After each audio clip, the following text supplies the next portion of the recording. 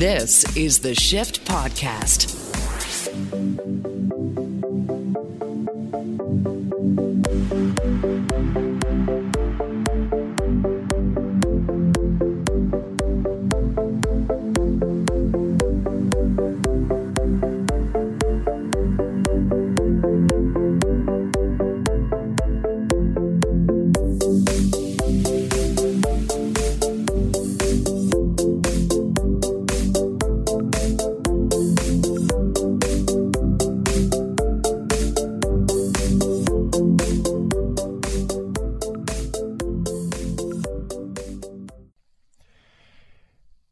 Through the course of the next few hours, it's possible that, again, the world changes forever. And I wanted to take a bit of a tour around the world and get perspective on that. We've heard an awful lot of people saying we should do more, we should do less, we should be there, we should not be there. So we're going to find some of that insight here on the Shift tonight. And I look forward to sharing some connections we have. We're going to Ukraine more than once, going to Japan, we're going to London, England. And I look forward to sharing more of this conversation with you shortly. Our first guest is here already to get started. And our first guest brings us incredibly unique perspective that we would never thought we would. Dwayne Bratt, how are you? I'm doing very fine, Shane. Dwayne Bratt is a professor at the Mount Royal University in Calgary, and he's a political scientist. And so that in itself lends to his expertise of what we're going through here in this conversation tonight. So this is perfect for that. Now, Dwayne, incidentally, was in Berlin when this all unfolded. Now, Dwayne, you've just literally come back and landed in Canada. You, how does it feel to land in Canada this time? It feels very different than the place I left only a week ago. Going into the heart of Europe and just seeing the response of the European people to the events in Ukraine, to the biggest military operation that's been on that continent in 80 years, is quite remarkable. In shows of support, different venues and landmarks around the world are lighting their colors up in blue and gold in a show of support for Ukraine. The Brandenburg Gate in Berlin lit up blue and gold. Now, you were just in Berlin, Dwayne. Yeah. So can you help me understand, because I know you had shared some conversation with me a couple of days ago about, getting around the embassy and how things changed so quickly. Can you try to paint a picture for us of your time in Berlin and what the tone was like? So I posted a bunch of the photos and video that we took when we were down at the Brandenburg Gate, because we were initially there just after Putin announced the recognition of the Donbass breakaway region in eastern Ukraine. And the Russian embassy is half a kilometer from the Brandenburg Gate. And as we're walking there, you could already see protesters showing up to the Russian embassy with a couple police guards, protecting them. And the Germans, being polite people, they protested across the street like they're supposed to. That all changed when the full invasion of Ukraine came. Now there was 1,000 people on a Friday workday. Protesting outside the Russian. Basically, the entire blocks from the Brandenburg Gate to the Russian embassy were filled with anti-Putin protesters. So they had to mill out into the street, but you can't drive in the street anymore. Much heavier police presence, including with dogs to protect the Russian embassy. And I think that shows the escalation in the use of force. Kyiv is basically the distance between Calgary and Vancouver is Berlin to Kyiv. And so the Thursday, so this is, I'm starting to lose track of the days, but the day before the invasion. Foggy with so many days and time zones, isn't it? The day before the full invasion of Ukraine, we were doing regular tourist stuff, and my son and my daughter-in-law. My daughter-in-law works for the German Foreign Ministry. She's a German national, we did the Wall Memorial and talked about the divisions of East and West Berlin, and then you know, it ends, of course, with the celebration of the wall coming down. And Jesse's parents lived in Berlin in 1989, and they went down to the Bring Down the Wall party in November of 1989, and that is the symbolic end of the Cold War. You know, that is seen as this long period of World War One and World War Two, and the Napoleonic Wars and the Cold War, and that things were going to change after that. And here we are, 30 years later, and there's a major war breaking out in Europe. A clear act of aggression. There is no neutrality there. There's no both sides there. And you can see that not just in the protests that are strung up in Berlin and strung up across Germany and sprung up across Western Europe, but within Russia itself. You've probably seen video footage of police in Moscow, arresting people in St. Petersburg and Moscow and 40 other Russian cities. This is, as they say, not a war of Russian aggression. This is a war of Putin aggression. And now, as we're speaking live, there is fighting in Kyiv. Yeah, that is the update, was the troops. There actually is an update that came specifically from Ukraine that I'll take your cue right there to give that update that's come out. It's just a couple of quick lines here that I can read. This is as of 7 o'clock in the morning Ukraine time, which is about an hour or so ago. Ukraine troops have been trying to push back Russian attacks, repelling Russian forces in Major City Avenue in Kyiv. Ukrainian armed forces, in a Facebook post, heavy battles in the streets. There's also, there's warnings that they were trying to storm Kyiv, the Russians. 50 explosions, heavy machine gun fire reported over the course of the evening. And now they are starting to report, at least Ukraine is starting to report casualties of what they believe they've taken down, which is a staggering number that they're claiming they've taken down from Russians, upwards of 3,500 so far. So those are the updates. Dwayne Bratt with Mount Royal University, political scientist, just returned from Berlin. Literally, and just again for the listeners out there to get a sense of the geography, Kyiv is about a 4-hour drive from Belarus, and Russian troops are coming in from Belarus. It's on the west side of Ukraine.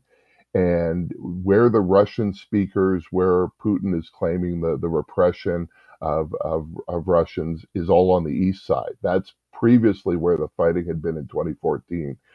This is not like the annexation of Crimea on the Black Sea or the Donbass region of eastern Ukraine. This is an attempt at taking over all of Ukraine, the largest country in Europe, 41 million people.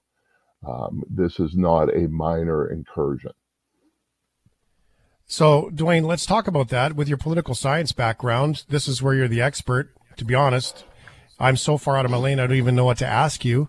Politically now, when you see what is likely going to happen, is that the leader of Ukraine is probably going to get moved or arrested, taken away, and they're going to most likely put in some sort of puppet to run the country in the meantime and try to take over the military. So, from the political science perspective, what do you see here?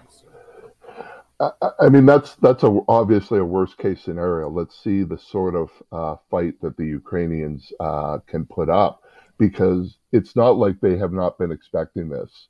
After the annexation of Crimea back in 2014, the question is, they just can't match firepower for firepower with Russia.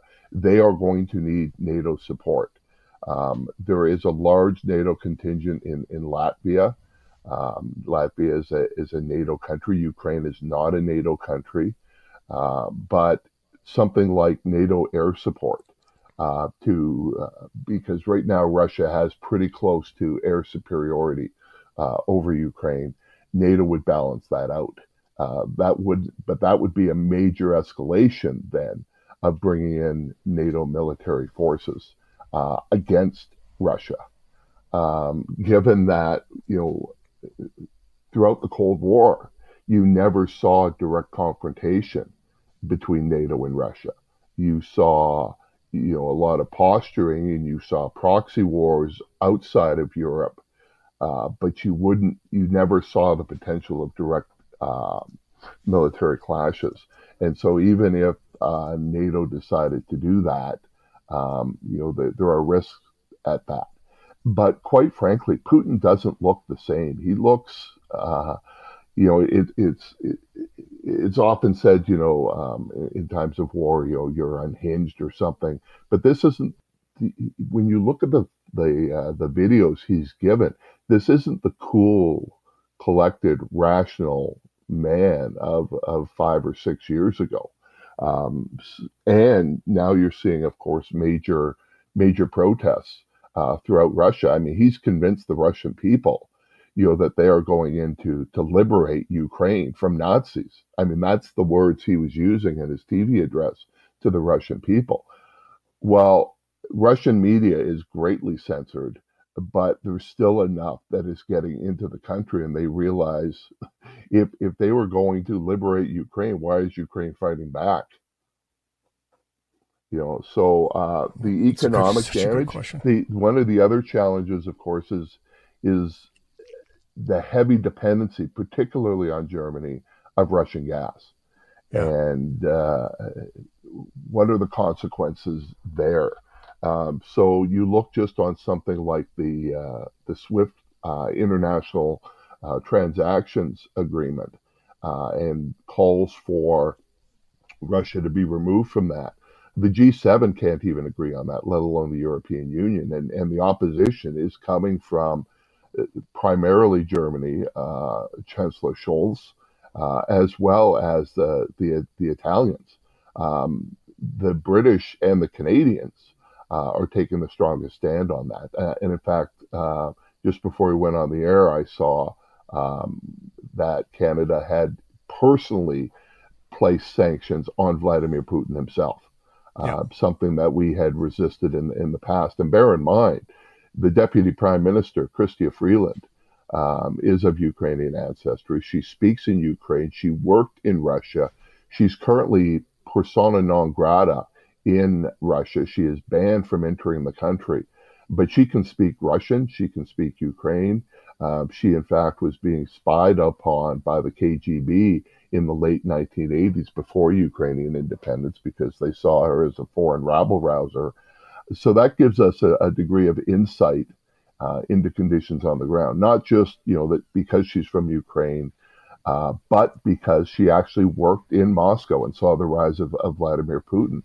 But we don't have the same degree of economic dependency as the Germans do. And Germany is the most powerful country on the continent.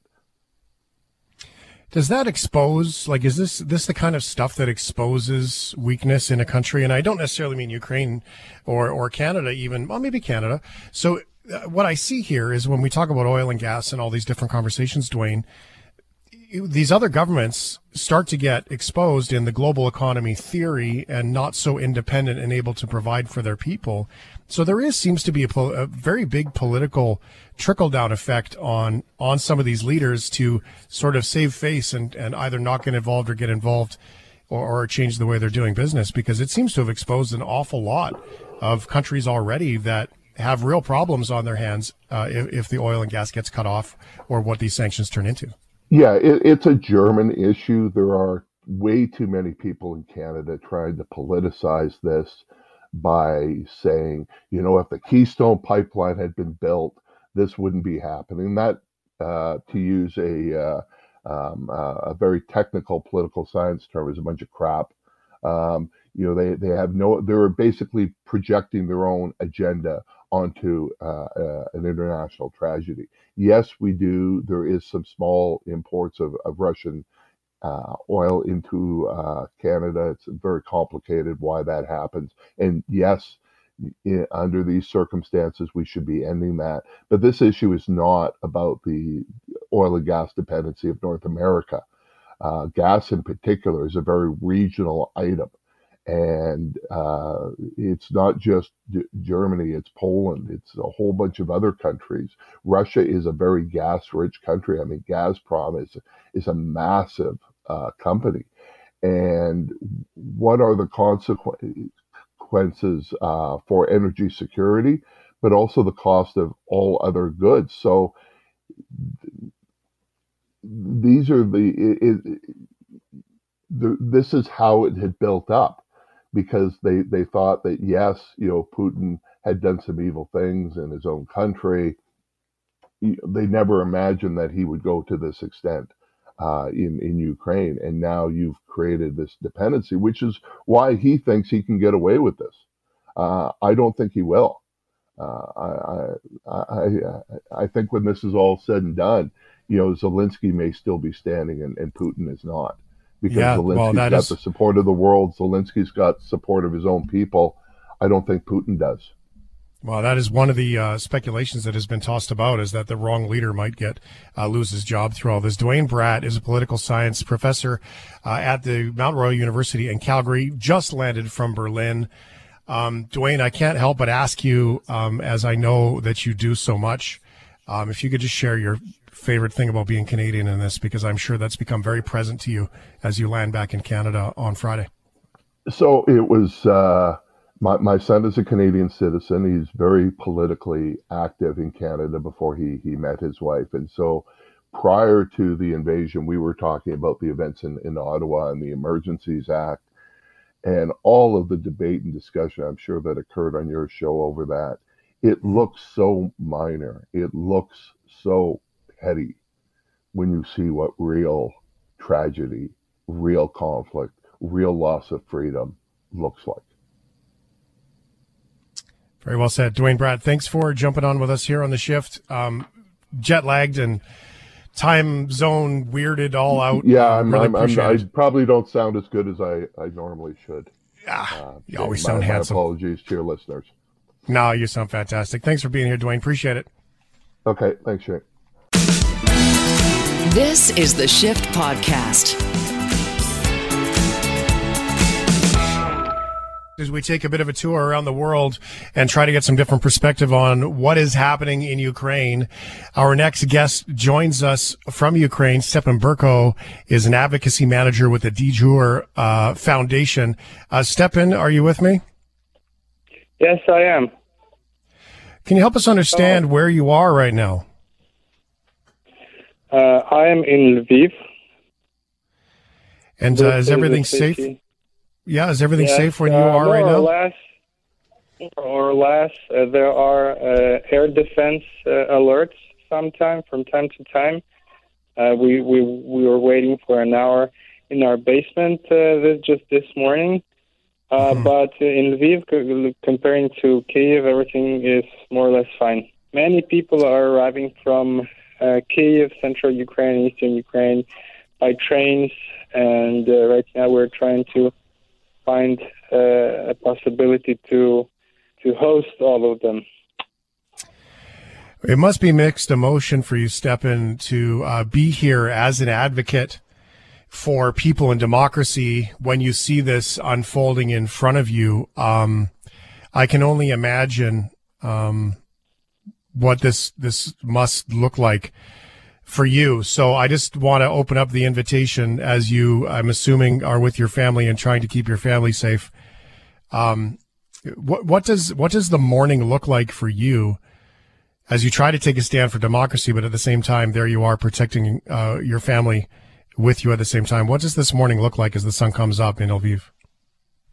To tell you the truth, this morning we are much more calm, because I think the first stress of the first hours of the war, this was really, really, something I would not wish anyone to experience. But the news from the front lines are coming, that our soldiers are holding, and that they are basically, keeping the lines. Of course, there are losses. Of course, there are losses of land and people, but that the Russians, they didn't get to complete their plan as they expected. For 2 days, they were trying to conquer Kyiv, but they didn't manage to do it. They were trying to land soldiers on 2 airports, and they were trying to send Marines or whatever there. And just the news from this morning, both of these operations weren't successful. All of the enemies were destroyed. So these news, they encourage civilian people to help the army and protect themselves while the army is fighting the enemy. How are you getting your news right now, Stepan? I mean, if you're in Lviv, that means you're west. If my geography is correct, you're west of Kyiv. Yes. And not too far from the border to Poland. Where's the info coming from? Oh, internet is working all right. So there are lots of Twitter accounts and Facebook and friends. So the phone connection is okay, cellular. So basically, there is no problem with the information. Radio works, and there is a really good information campaign organized by the government. So basically all the TV channels and radio channels, they're broadcasting one single information, and there is one single information hub in the parliament. So I would say that this media reaction and media efforts by the government are really good.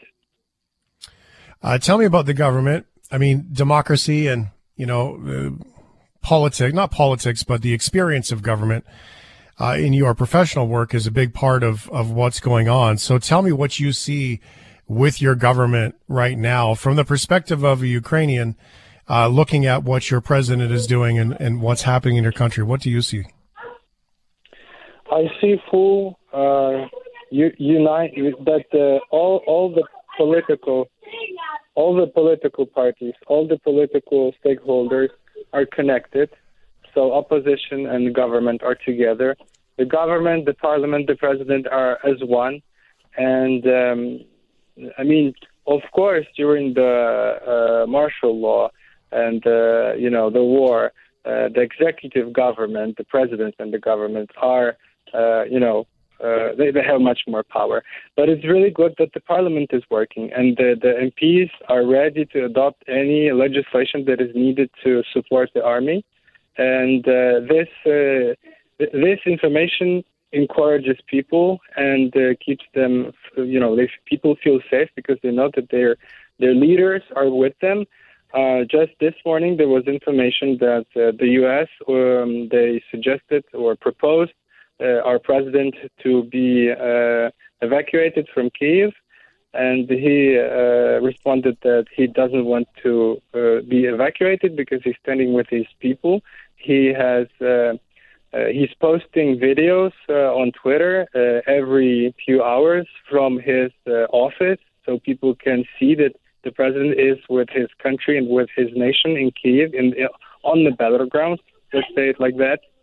And this encourages us to feel that our armed forces and our people will defeat the enemy. That quote that he made was quite remarkable. It doesn't work in during war, but the fact that democratic institutions are united, this encourages us to believe that after the war ends, we will come back to the democratic way of governing, to the checks and balances system. So that quote from your President Zelensky was quite remarkable when he said, when he was offered that the American military would come and get him out if he needed to. At the same time, he said, we need ammunition. I don't need a ride, which I think is a quite remarkably confident thing to say. I quite admire that part. My guest right now is joining me from Ukraine. He is in Lviv, and I hope I'm saying that right. Please feel free to correct me. Stepan Burko is with an organization called the Jur Foundation, an advocacy manager. Now, my understanding from your role professionally, Stepan, is that you advocate for people in all of this. It must be amazing from your lens to see all of these people that you advocate for and work hard for to unite as a nation when in the past they might have been divided on other topics. And yet here they are under dreadful reasons, unprovoked dreadful reasons, I would say. And yet they are uniting as a country. That must be remarkable for you to see from your professional career. Yeah, of course, but this is not the first time we experienced this kind of, unity of people. We, just 8 years ago, we experienced the revolution of dignity, and the threat was not as high as now because we were only feeling the threat in Kiev. But, Kiev was on fire and other cities were on fire, and we succeeded. So this is not anything new. Right now, we're even more united. We're stronger. So basically, I'm not surprised by this reaction of our nation. And so we were expecting this to happen. Of course, we're not thinking that this will be on that high of scale. What people here were thinking that if the aggression would start, it would start somewhere in Donbass, but obviously not everywhere, because we experienced rocket strikes everywhere, in every single big city, regional center in Ukraine, even in Western Ukraine, because Russian rockets are flying far. And I wanted to add to our president's quote. Our president said he doesn't need a ride, he needs ammunition, and it's true. And to tell you the truth, Ukrainian people, I wouldn't say they are frustrated with the level of support from NATO, but the fact that some countries are still denying, cutting Russia off from any Western or international communication and banking system, for example, SWIFT. There are still countries that don't think that Russia did enough to get punished by being cut from SWIFT. We are thankful for the ammunition that is already sent to Ukraine. But what people are saying is that if Ukraine falls, European countries from Central Europe and Eastern Europe will be next. Even though that they are part of NATO, Russia will never stop, because if you have heard what Russian President Putin was saying during his speech before the start of the war, this is just the same things that I know this may sound crazy, but this is something very that resembles Hitler's speeches before World War II. And when the president of a country doesn't recognize the right of another nation to be, a different nation, or some, when the president is saying that there are some lands that belong to us and we don't recognize the borders of the countries. And we Ukrainians are saying that if we are not united together, all the democratic world, and if we don't fight against Putin now in Ukraine, this will come to your country. And this may sound, I can understand that this kind of information can be, can sound very distant to citizens of Canada or any NATO country. But this is the same thing that happened with us. We didn't believe that Putin could send rockets to our cities, but he did. And it is very important to unite together all the democratic countries and have a single united answer, military answer to what Putin is doing. Let me ask you this, Stepan. Does this lack of action change your opinion at all of NATO or of the Western countries in general? No, I had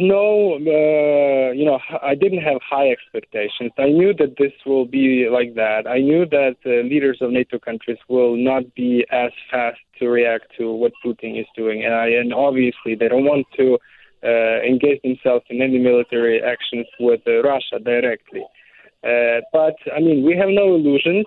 But this is our country. We'll defend it till the last person. But this is not only about Ukraine. It's also about democracies. When leaders of your countries are saying that they have values and they will stand for values, fighting alongside Ukraine is defending values. saying that we are defending values and at the same time refusing to cut off Russia from SWIFT, or helping us, making Ukraine a no-fly zone. This is just, double standards. That's what people are saying. I mean, I support these ideas because it's either you help us and democracy stands, and this is democracy is a value that is really important for your societies. You have to help democratic states. Stepan joins us from Lviv in Ukraine right now. Now, Stepan, we hear quietly in the background voices of young people. Are you a dad? Yes. This was my son, 4-year-old son, and the daughter of our friend. She's a 3-year-old. Can you tell us their first names just so we can know who that is in the background? Would that be okay? Yeah, that was Martin and Bogdanka. Well, Stepan, I imagine as you look at those babies and you look at the future of Ukraine, you're left with a fair bit to think about and to consider. And we only have a few seconds left here, and I wish we had endless amount of time because there's so much that I'm learning. I'm learning so much about Europe and about your country in the last few days. It makes me wonder why I didn't learn it sooner. I can tell you that much. What do you want Canadians to know for a final word here, Stepan, before we let you go from Ukraine? What do you want Canadians to know? I want Canadians to know that we will fight for our country, no matter what. And we are strong. So people will fight. But we need ammunition and we need more military help from your country and other NATO countries. I would kindly ask all Canadians and all NATO societies to organize like a public pressure to your leaders to support us more. Because what we see is that leaders of Western countries, they're hesitant. They don't know, they have to feel that their actions are supported by their nations. If people on the streets or if you write to your representative in parliament that you support more help to Ukraine, more military help to Ukraine, they will not be that hesitant to help us. So I kindly ask you all to direct these thoughts and these ideas to your representatives, to your leaders of your nations, so then they will not be hesitant to help us militarily. Stepan Berko, I would like to acknowledge your peaceful heart. I don't know if you're doing a really good job hiding it, or if you are just this peaceful in your heart this morning as you start a new day in Ukraine. But I can feel there's a calmness about you that you are sharing with me, even though we are over the phone and the radio from so far away. Thank you for being so generous with your time, and I wish you the best. Thank you. Thank you. This is the Shift Podcast. I'm Shane Hewitt. Thank you for being with us on this weekend edition of The Shift, taking a look from around the world at what has been going on in Ukraine. And I felt it curious to have conversation from a place that we connect with every week and a friend that we have in common. Our guest here is a journalist from Tokyo. She's a Kiwi.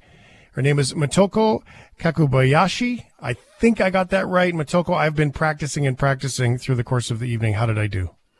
That sounds perfect, Shane. Wonderful. Well, thank you for making time. I know you had to move a bunch of family stuff around to be here with us on The Shift, and you come highly recommended for conversation with one of our family members, Sir Christopher Gilbert, and I appreciate you being here. How are you doing in Japan with everything that's going on from the look into Ukraine?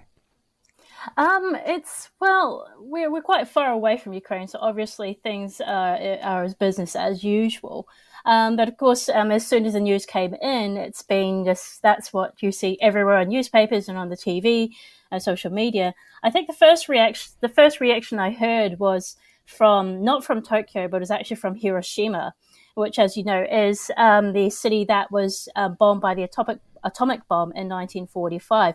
And so the community there, they have a very strong community that is against any kind of world war. they're very strongly against nuclear weapons. And the fact that Vladimir Putin was here talking about threatening other countries with nuclear weapons really got them angry. They were one of the first to respond, saying that they are very hurt. They're very hurt that someone can lightly use nuclear weapons as a threat. And some of the people in the community who have actually who lived through the atomic bombings, they said they were actually very sad because they've spent the last decades going around the world, going to places, even in Russia and Ukraine, talking about their experience going through the atomic bomb, which even I, as a little girl, I remember hearing some stories. And there are things that you just don't, there's some stories that you don't forget. The fact that you see people just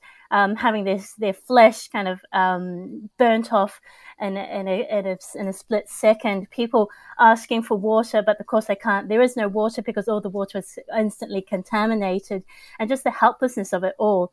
And the community in Hiroshima is obviously they're very, very sad that that there is a slight possibility that this might reoccur again in history.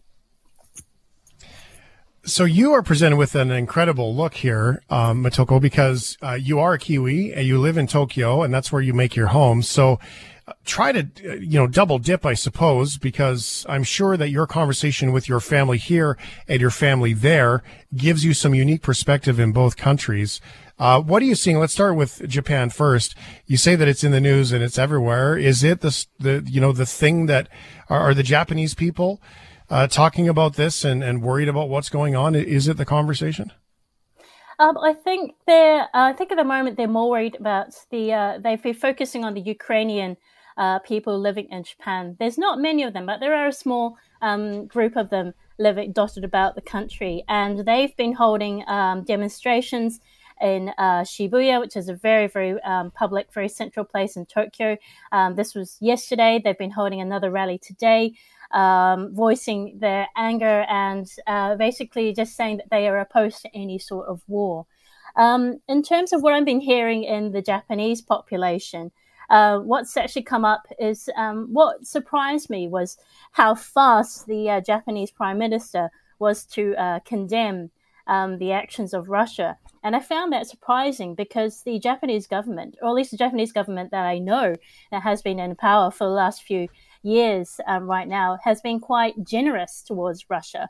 The current Prime Minister, Fumio Kishida, he was his mentor, Shinzo Abe, who was our previous Prime Minister a few years ago, was very generous towards Putin. In fact, I remember about 5 years ago when Putin came to Japan, they let him stay in a very lavish hotel. There was a huge banquet, and they were just being so nice to him. And that is kind of my view of how that was kind of my view of how Japan treated Russia. And they welcomed them. They are very close neighbors.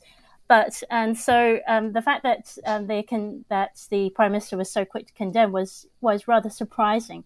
The other thing that it's sparked is the story about what's going to happen with the Northern Territories, which are a chain of islands which Russia and Japan are kind of fighting over who owns them. And I think the events of the last 2 days have kind of shown the Japanese people that literally Putin is not going to give these islands up. Well, that must change the perspective, right? Because that's been going on for a long time, and it's been sort of simmering in the background about that chain of islands. And Japan is sort of, it's not really resolved. And yeah, they'll probably just negotiate their way through it. That must really change perspective. And the reason why I ask that is because when Crimea was annexed by Russia, there wasn't a big, at least, show of support diplomatically from Japan back then to say that this is wrong. So when they came out this time so adamant about it, saying that this is not okay with Ukraine, it seems to be a big shift in the way Japan is looking at this in general. I agree, and the Prime Minister has been very kind of hush-hush about why he's why he's done this, and in fact he's chosen to not comment about the disputed islands as of yet. So I really can't say what his kind of motive was, but I think in a sense I am a bit optimistic that perhaps Japan is kind of waking up and thinking that they need to take a stronger stand internationally. South of the equator, your other home, conversation with family and friends, very similar to what you're hearing in Japan, just with a New Zealand lens? Yes, although probably less, because I, unlike it in Japan, I do have a few friends who are in the Scandinavia. I have a few friends in Estonia that I know here in Tokyo, and they're very worried about their friends over back home. I don't have anyone like that back home in New Zealand, and I think New Zealand is also quite more distant. So again, they're very worried about what's happening, but then again, it's quite far away that it's kind of a conversation to bring up other than COVID. Well, and the COVID conversation in New Zealand has been such a different one in general, as Chris has shared with us, as with Chris Gilbert, that we share that in common, that friend in common. He's been quite clear of his opinion of how COVID's been dealt with in New Zealand. So it did make me curious to see how perhaps international relations from the New Zealand perspective were going. I don't know. Your home country makes me very curious, I have to admit. It's interesting, but it hasn't. I would have to say it hasn't been easy. I mean, New Zealand's often lauded as one of the great examples of really hammering down hard on COVID very early on, which has been great. But I mean, the truth is that 2 years later, I haven't seen my family. I've had a baby and during COVID, and none of my family have been able to come to see him. So it's starting to just be a little bit more. Well, how much longer do we have to wait? Well, congratulations on the baby. It does get it does get better, and sleep does come. Not for a long time, but it does come. I will admit. I also feel like I need to apologize for Chris Gilbert to you, just so you know. I feel like somehow deeply woven in my fiber, I need to apologize to you, Motoko, for something that I'm sure Chris has done. Well, the thing is that I actually haven't met Chris since he moved back to Tokyo because we've just been in this pandemic. So every time we're like, let's catch up for coffee. We get a spike in cases like, we'll exchange another email. Yeah, he did actually. You know what? Now that you say that, he did tell me that he hasn't been able to connect, and how wild that is. Well, it's such interesting look around the world to see. And in our conversation earlier, we have a friend of the shift who is from Calgary, where I broadcast from, and who just came back from Berlin and was in Berlin and sharing that particular view of being in Berlin when all this happened, and being by the embassy and seeing all these pieces sort of unfold in front of him. Before I let you go, Motoko, I wanted to play this clip, and Sheldon, I hope it comes across okay. I'm just going to play it from over here. We had a guest from Ukraine, from Lviv, who had shared, I asked him, what would you ask of Canadians? And just very quickly here, get to this. This was his response. I want Canadians to know that we will fight for our country, no matter what. And we are strong. So people will fight. But we need ammunition, and we need more military help from your country and other NATO countries. I would kindly ask all Canadians, I kindly ask you all to direct these thoughts and these ideas to your representatives, to your leaders of your nations, so then they will not be hesitant to help us militarily. And Motoko, the thing that I take the most from that particular piece of audio is that's a gentleman who is in Lviv. His country has been taken to war, and you can hear children playing in the background. That's mind-blowing to me.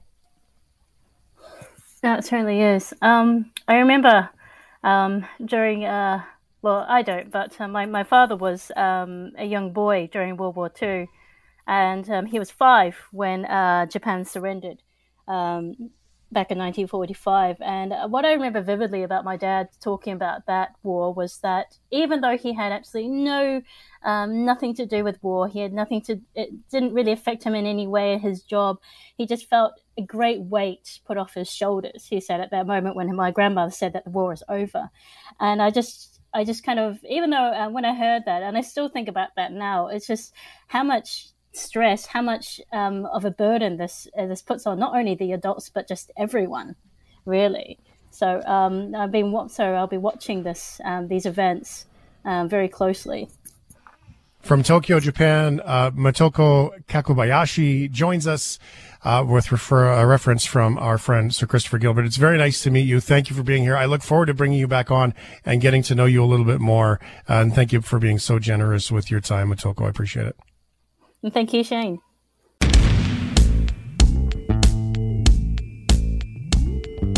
This is the Shift Podcast.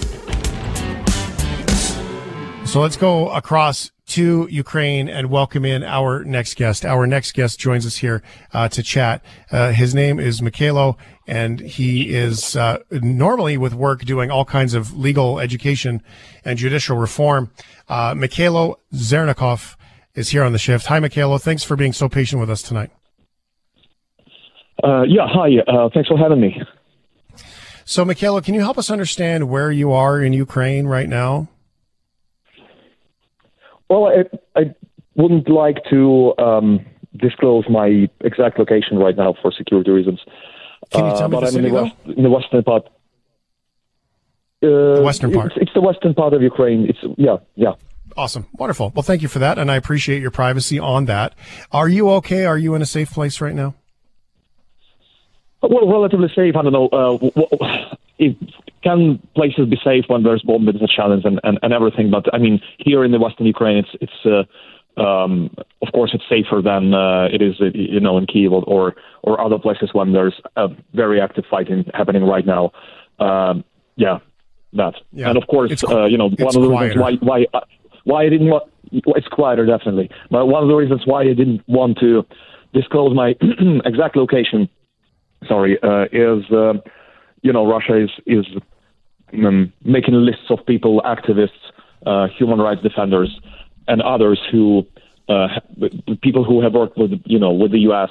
and the West, so that they want to essentially eliminate and assassinate. So that's one of the security concerns. Also, it's another one that the people are concerned about. That. Well, I can hear that it weighs heavily on you. Are you okay right now? Like, I can only imagine, Mikhailo, the stress that comes from this, the pressure that is on you. Can you help me understand? I'm hoping to create a little peace of mind for you in this conversation as well. Can you help me understand how you are doing, and are you okay?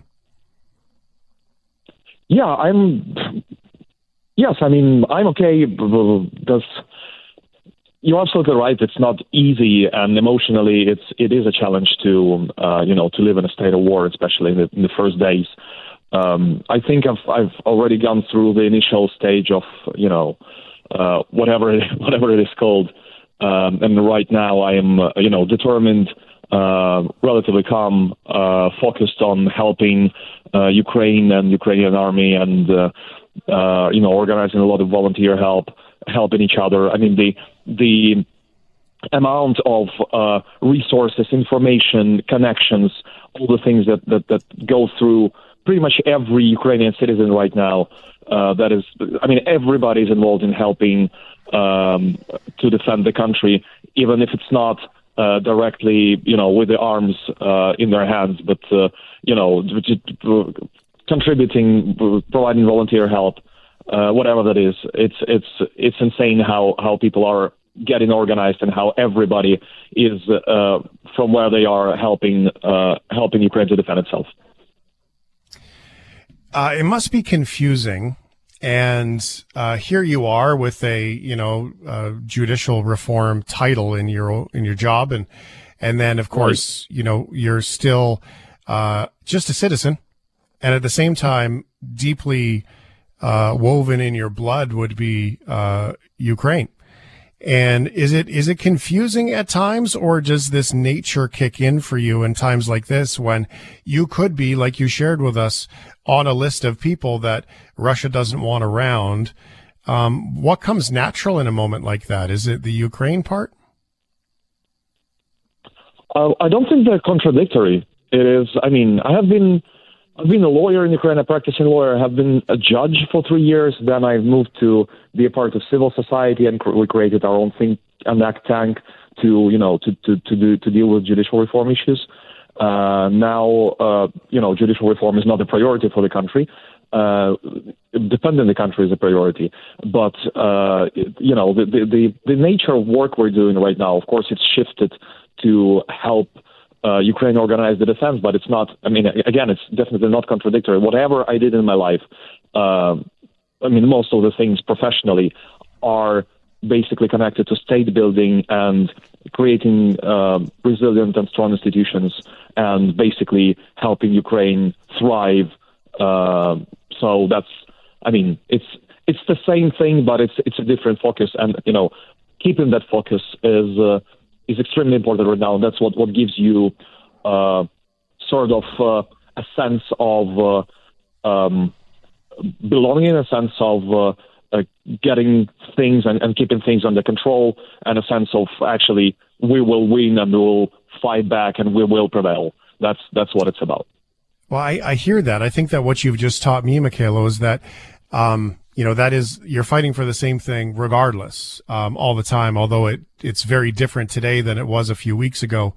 That's really where the stand lies. I admire that. That's really, really quite interesting, to take that perspective that, and maybe naive of me to think that you've been fighting for that all along. I think I see that now. That didn't occur to me before. And what an amazing perspective for you to share. Now, respecting, Mikhailo, obviously the privacy that you've asked for in regards to location and stuff like that. I'm assuming there are family members around you. And so if you want to speak to someone else's family versus yours for privacy, that's fine. But can you help me understand what it's like with the parents, the moms, the dads, the kids? Do people are people leaving to go to Poland and other places, and then the men staying? What are you seeing? Well, I see different things. Obviously, it depends largely now on how where you are, what's the situation with the traffic, what's the security situation? Is there fighting? Is there Russian tanks in the area? Is what is there? So the situation, of course, is more difficult in some of the areas, to say the least. Some of the territories already, like more territories right now, are occupied by the Russians, and I mean some. It is difficult generally, and it is difficult.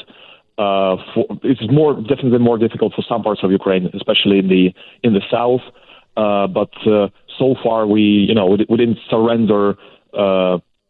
Basically, we didn't surrender any major city, and it's amazing how the country is fighting back and how it actually opposes one of the strongest armies in the in the world, and they cannot do much about it. But of course, there's still there's still times. In a sense, they have more people, they have more vehicles, they have more aircraft, they have times more of these things, and we definitely need the support of the international community. We need more support. We got a lot of support from Canada, from the U.S., and of course we're very grateful for that. But we do need more support from NATO. We do need more support. I mean, closing the airspace is the priority right now, because there's a lot of damage from the Russian bombs, and they haven't even unfolded their whole potential there. They strike in already residential areas with the missiles. They're bombing the cities, but I guess more bombings are coming, and that's what is not good at all. And I mean, the whole world by now saw that the Ukrainians are successfully fighting back. And the Ukrainians are not only fighting for their lives, the Ukrainians right now are basically fighting for their world order and democracy. And security of everybody around the world, or the free world, and we really need we really need the support of the free world. And at the same time, some of the major countries in the world, such as Germany, are not supporting severing Russia off SWIFT or some other sanctions because they might be not in their interest, or some other bullshit. I'm sorry for for the language, but no problem. Yeah, but I can't really. Name it any other way. Yeah. Yeah. Well, I don't. I appreciate that, and I don't want you to apologize because I hear the passion in what you're saying, and I can hear that. You've inspired me, Mikhailo, and with that, I'm hoping that with this last question for you, that I'm hoping to shine a mirror on how powerful you are in this conversation, to shine that back to you. So let me try this. You've been fighting, whether it was as a judge or in judicial reform, now as a citizen, with everything that's going on in Ukraine. You've been fighting for the same thing. You taught me that today. And tell me what Mikhailo's dream of Ukraine looks like. What is it? What does Ukraine for Mikhailo look like that you are going to get this to work out to become? Can you try to describe that for me? Yes, I can. And I don't think my dream is very different from the dream of pretty much every Ukrainian, where Ukraine is strong, where Ukraine is democratic, when Ukraine has strong institutions, when Ukraine has strong friends internationally. Our geopolitical course, we also fought back, several years ago on Maidan during the Revolution of Dignity on the central square of Kyiv. Those are the same people that went against the snipers with just sticks and stones, literally, and won. Just for you to understand how passionate we are about these things, being free, being democratic, being not with Russia, being not with autocrats and murderers and killers, but being with the free world right now. We've successfully defended that in 8 years of war with Russia in the East. Now we're doing that throughout the country, and definitely we will prevail. But let me stress it again. To do that, we need all sorts of international support, and we really hope that the West will organize itself to support us and to really make Ukraine win, really make Ukraine survive, and then, of course, Ukraine will help the rest of the world, and it is helping the rest of the world right now by just showing how actually futile and how Russia is really not so strong and scary, and how we, if united, can stand against it and prevail. Mikhailo Zhirnikov is in Western Ukraine. And Mikhailo, I've learned so much, man, from your countrymen, including this statement. And I think I also learned what this means. The word freedom. I think I've learned what the word freedom means today. And freedom is our religion. We are certainly taking from this conversation with your countrymen. Mikhailo, I wish you safety and all the best. And your hard work Thank you very much, Shane. is inspiring for me. Thank you for being here. Thank you. Thanks for having me. This is the Shift Podcast. Our next guest is Katie Prescott. Katie is a business correspondent in the UK who's been watching Russian sanctions and the impact from there. Katie, thanks for joining me here on the program. Good morning from London, Shane. How are you? I'm good, thank you very much. You are a lot closer to this than we are. We had done some math, Katie, from what is the difference in say, if you had to drive from London, where you are, to Kyiv, right, versus Canada, because Canada is so big, right? And I know you have some family that's close by here. So you're much closer than we are. For example, Vancouver to Manitoba to Winnipeg is roughly the distance, and you're not even halfway across Canada yet, and you're closer. What's the look on what's going on in Ukraine? Because I know there's been a lot of commentary that has said Britain needs to do more. I'd say people are quite jumpy here. So one of the stories I've been covering for the BBC this morning is about British Airways cancelling all their flights. Now, they're actually having systems problems. But the first thing that people were talking about on Twitter is this cyber attack? Right. So that just shows really like how jumpy people and businesses are about what's going on in Ukraine.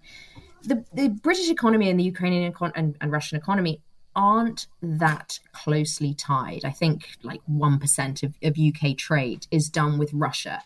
But there are some really important things that come out of Russia and the Ukraine, particularly energy, that do affect the UK.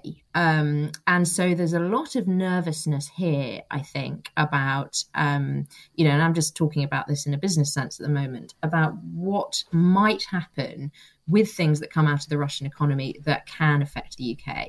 And there are other things apart from energy. I mean, we do think of Russia and oil and gas, but there's also wheat. It's massive. I think it produces a third of the world's wheat, Russia and Ukraine together. Fertilizer, a huge issue, and then also metals. So there are, I think, businesses watching what's going on. As I say, even though trade isn't that close, despite the physical proximity they just talked about, there are lots of things that this conflict could cause a major amount of disruption to. Now, that British Airways story, which I think everyone gets a little bit jumpy on that because of the fact that Russia banned British Airways from its airspace, because I believe it was Aeroflot was banned out of England. So the tit for tat in business has certainly begun.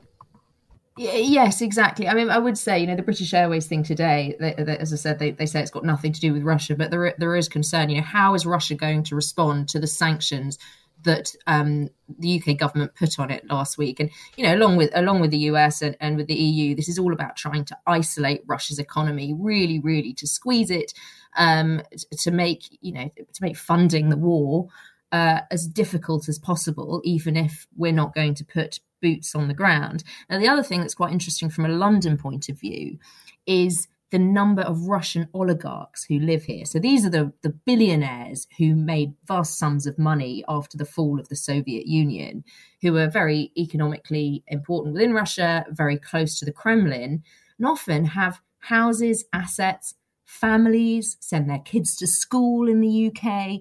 And so they are another big target of the UK government. We haven't seen sanctions on that many of them yet, but certainly there's a sense that, the UK government's kind of looking at who the really big important Russians are politically in London and how they can also put pressure on them as well. Our guest is Katie Prescott. She's with the BBC in the UK. Now, Katie, when you look around your family, your friends, and the circle of conversation, maybe even around the water cooler at the BBC, is this the story that everybody's talking about? What is the look that you and your family take on this and in watching it? Because I know that in my house, when my kids come in and out, it's the first question they ask. They say, "Dad, what's happened? What's new?" Yeah, people are horrified. I've got a 4-year-old and a 7-year-old, and I was trying to explain this to them yesterday in very simple terms. Well, someone's invaded someone else's country. It's really hard. And I think there's a sense that this has been building for ages, that we've all been watching it in the news. And, you've probably had the same with where you are. This is something that's been escalating. But I still think it took everyone's breath away when it actually happened. And certainly waking up for me, 4 hours after it had all kicked off in Russia, it was a real shock. And we've been speculating as well as business journalists, of what this could mean for things like the price of gas, which is a massive issue here in the UK. The cost of living is absolutely soaring. We're expecting inflation, so the rate of price rises to be like 7%. Gas bills have gone up 50%. So that, people are really hurting in terms of energy. So this is another sort of, a string to that as well. I think those are the 2 points I'd make. People are horrified by what's happening in Ukraine to the Ukrainian people. And people are also really, really, really fearful about what it does to their bills at home. What is the cost of gasoline right now in England? It is approaching £1.50 a litre. Now, I'm not sure how to translate that. I need a currency converter. Yeah, I'm going to Google it real quick while you keep talking. But you know, we've seen the price of oil obviously go above $100 a barrel, and yeah, as I said, gas prices go up 50%. So there is this sort of like $1.71 Canadian, thanks to Dr. Google. Is that high for you guys? Well, you know what? It is and it isn't. If you're on the West Coast in Canada, I mean, they're starting to tickle towards, in Toronto, they're starting to tickle towards that $1.70, $1.80, $1.90. Where I am in Calgary, we're about $1.45, $1.50, $1.55 with that. So, you know, depending on where you are in Canada, yeah, we're pretty much in the same place. That's amazing. Abbotsford, my technical producer's in Vancouver, and he just said it's $1.80 in his neighborhood in Abbotsford outside Vancouver. So, yeah. It does, as you say, all feel very close. I mean, I've been to Moscow many times before with the BBC. You know, it's a short flight from here, and it just feels absolutely extraordinary that people in the Ukraine are being handed guns to fight the Russian army. I mean, it's just. Yeah, I think everyone here is really struggling to get their heads around it. And certainly the BBC newsroom has just been a huge amount of shock and disbelief. Well, I want to acknowledge the work that the BBC has done. You can see our colleagues and say Shane Hewitt from the Shift Radio Show in Canada is really appreciates the work, because I've watched the BBC more in the last couple of weeks here than I ever have. And I do appreciate the hard work, as well as you being so generous with your time to be here, Katie. I appreciate it. No, well, thank you very much for taking the time. And it's lovely to hear the view from Canada. Thanks for listening to the Shift Podcast. Make sure you subscribe, rate, and review the show, and share with anyone you like. Get it on Apple Podcasts, Google Podcasts, Spotify, and CuriousCast.ca.